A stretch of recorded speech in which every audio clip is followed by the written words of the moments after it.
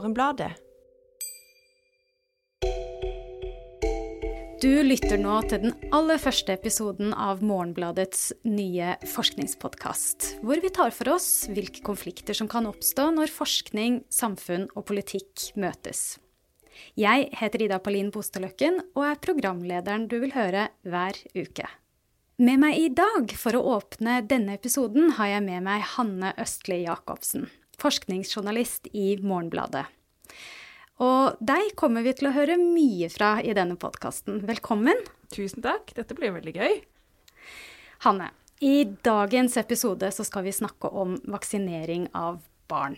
Ja, det synes jeg det er bra tema, for vi har diskutert dette så mye i redaksjonen, og det er så mange spørsmål som fortsatt ikke er avklart. Selv om myndighetene har bestemt seg for å tilby vaksinen til barn, så er det masse vi ikke vet.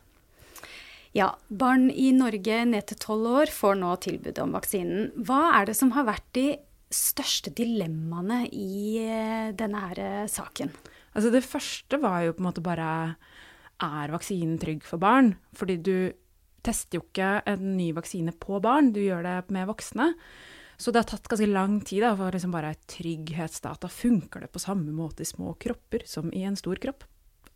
Men så er det en del andre spørsmål som fortsatt henger igjen, da, selv om vi nå har kommet til at den etter alle solemerker er ganske trygg. For eksempel som, hvorfor vaksinerer vi barna? Er det fordi de selv kan bli syke, og vi vil beskytte dem mot å ha en kjip sykdom? Eller er det for å beskytte de voksne? Altså ved å vaksinere dem så blir det mindre konsekvenser utover i samfunnet, og mindre sjanse for at en sårbar 60-åring kan få dem. Hvis det er det, så er det litt ny tanke i Norge, for vi har liksom ikke gjort det på den måten før. Og det har vi ikke helt avklart ennå, tror jeg. Så det er litt sånn barn, mål eller middel? Ja, og det er liksom, det gjelder jo ikke bare for koronavaksinen. Det er jo til vinteren så skal vi jo også ha influensavaksine, mange av oss. Bør barn få den for å unngå at gamle folk får kanskje en hissig influensasesong da, som tar livet av mange hvert år det. Så vi har liksom ikke, den samtalen tror jeg vi trenger å ha, nå som vi plutselig har fått bare liksom vaksinering opp i fleisen da. Sverige forandret vel mening bare nå for en ukes tid siden eller noe sånt, og har begynt å vaksinere barn. Og noen sier sånn, vi vaksinerer kun barn for å beskytte dem mot en sykdom som de ikke bør få, og andre er helt åpne for at nei, dette er mye mer instrumentelt, og barna må være en del av liksom, det samfunnsmessige spleiselaget mot sykdom. Da. Og det er på en måte smarte mennesker er uenige her, da, og det er jo superinteressant. Ja, jeg kjenner jeg kan være enig med all hold her, ja. Med siste taler, som jeg ofte er. Samme her. Ok, fint, da setter jeg i gang. Jeg har tatt kontakt med to som kan mye og mener noe om dette, nemlig samfunnsøkonom Ingrid Hjort og overlege ved Folkehelseinstituttet Margrethe Greve Isdal. Ja, hei. Mitt navn er Ingrid Hjort. Jeg er samfunnsøkonom med PhD fra Universitetet i Oslo. Jeg har vært sekretariatsleder for den siste Holden-rapporten, som var det ekspertutvalget som gjorde samfunnsøkonomiske vurderinger av smitteverntiltak. Og jeg jobber også i FHI med blant annet nytte-kostnadsanalyser og samfunnsøkonomiske vurderinger av smitteverntiltak. Ingrid, du hadde en kronikk på trykk i Morgenbladet i august tidligere i år med titelen «Å vaksinere ungdom mot covid-19 er et samfunnsspørsmål». Og i den så påpeker du at mange av oss er altruistisk motiverte for å ta denne vaksinen, fordi den er jo ikke kjempefarlig for mange av oss relativt unge og friske å få denne sykdommen. Og spesielt lite farlig er den for barn og ungdom. Allikevel så argumenterer du for at barn og ungdom bør bli invitert inn i den dugnaden det er å vaksinere seg. Du sier det at vi bør inkludere dem som likeverdige samfunnsborgere i akkurat dette spørsmålet. Og min første tanke er, vil ikke dette kanskje by på noen nye problemer? Ja, det er et godt spørsmål. Det gjelder i hovedsak ungdommen som er fra 16 år oppover. Fordi ungdom under 15 år i Norge er ikke helserettslig myndige. Men i denne sammenheng det et tankekors at den kostnaden og tiltaksbyrden vi har pålagt barn og ungdom så langt i pandemien, det har vært for å beskytte fellesskapet.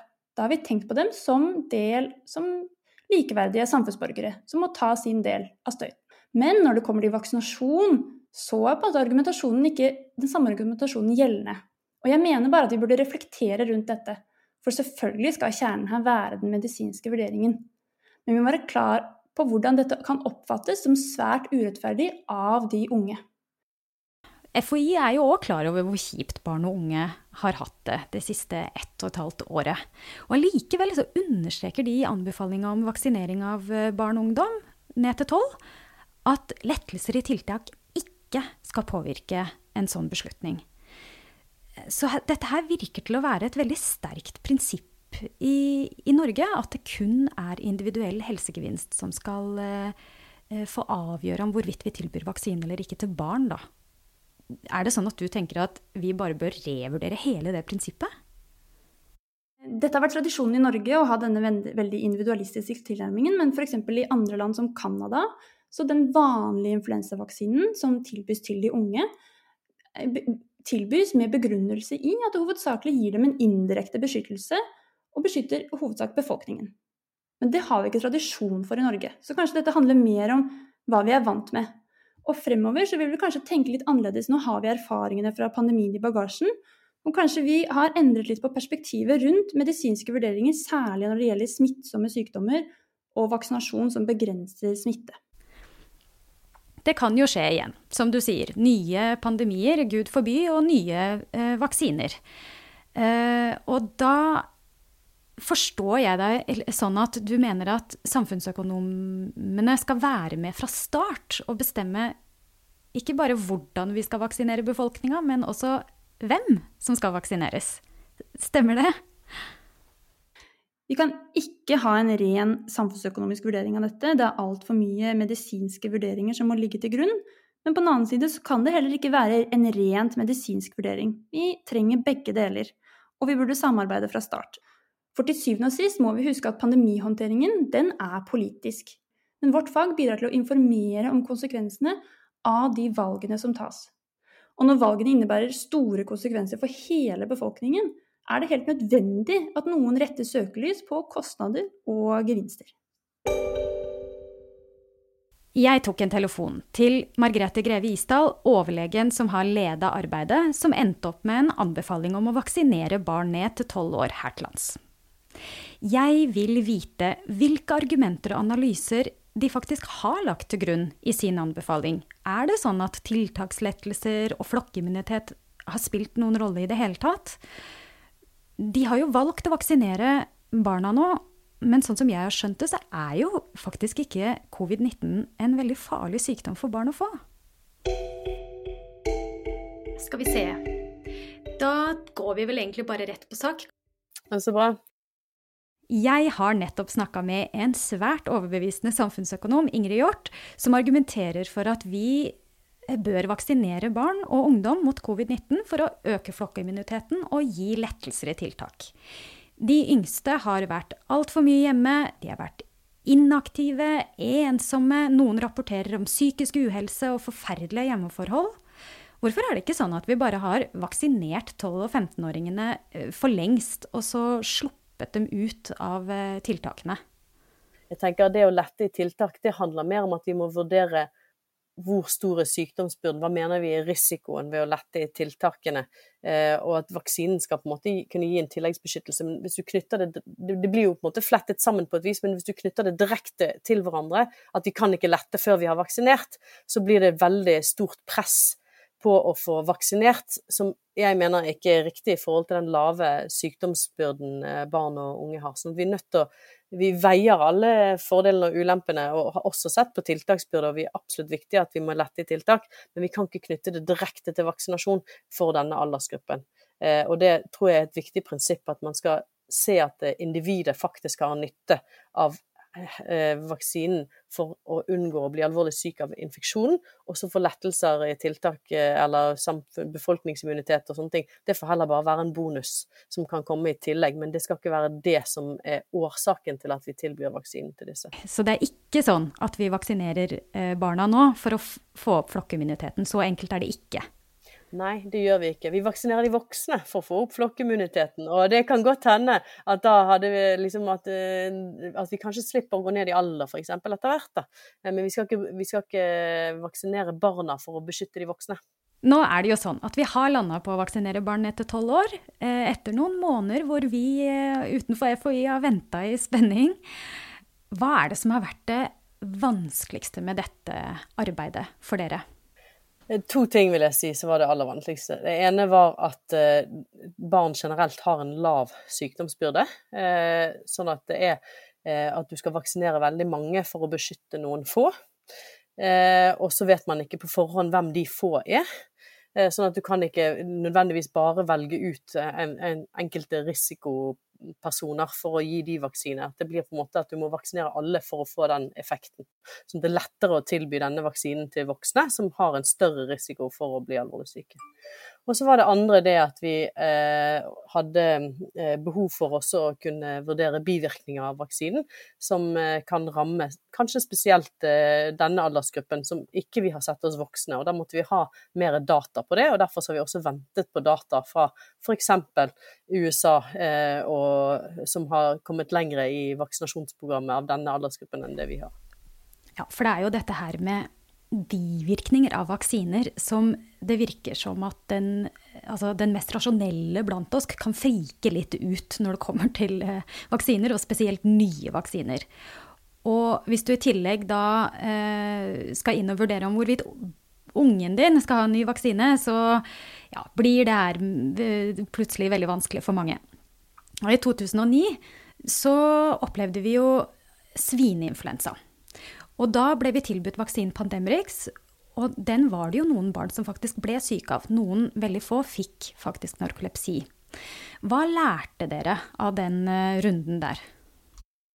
Det har hengt over oss helt siden 2009, egentlig alt vi jobber med i forhold til vaksiner.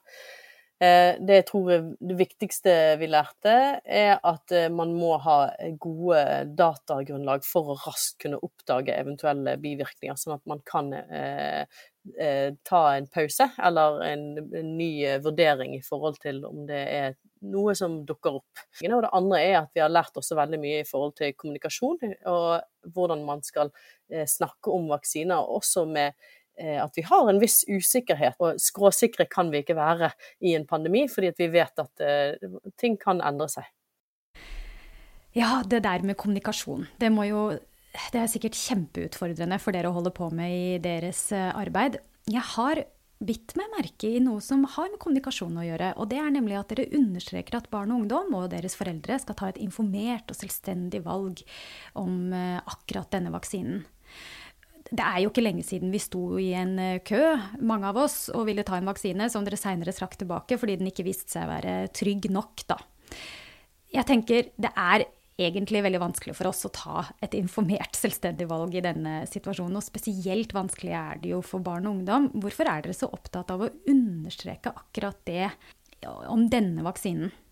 Nå vi i en situasjon hvor vi har data fra andre land som gjør at vi har landet på den anbefalingen eller den vurderingen vi har gjort da, med å gi 1 dose den aldersgruppen, og håper at det skal være den informasjonen vi har laget i forhold til det skal være godt nok til å kunne ta et informert valg. Men det jo klart at dette jo basert på mer usikkerhet enn det for andre vaksiner, som vi for eksempel bruker i barnevaksinasjonsprogram, hvor vi gjerne har årevis av erfaring, eller at det har vært brukt på mange 100 000 barn før på en måte det kommer til bruk i Norge.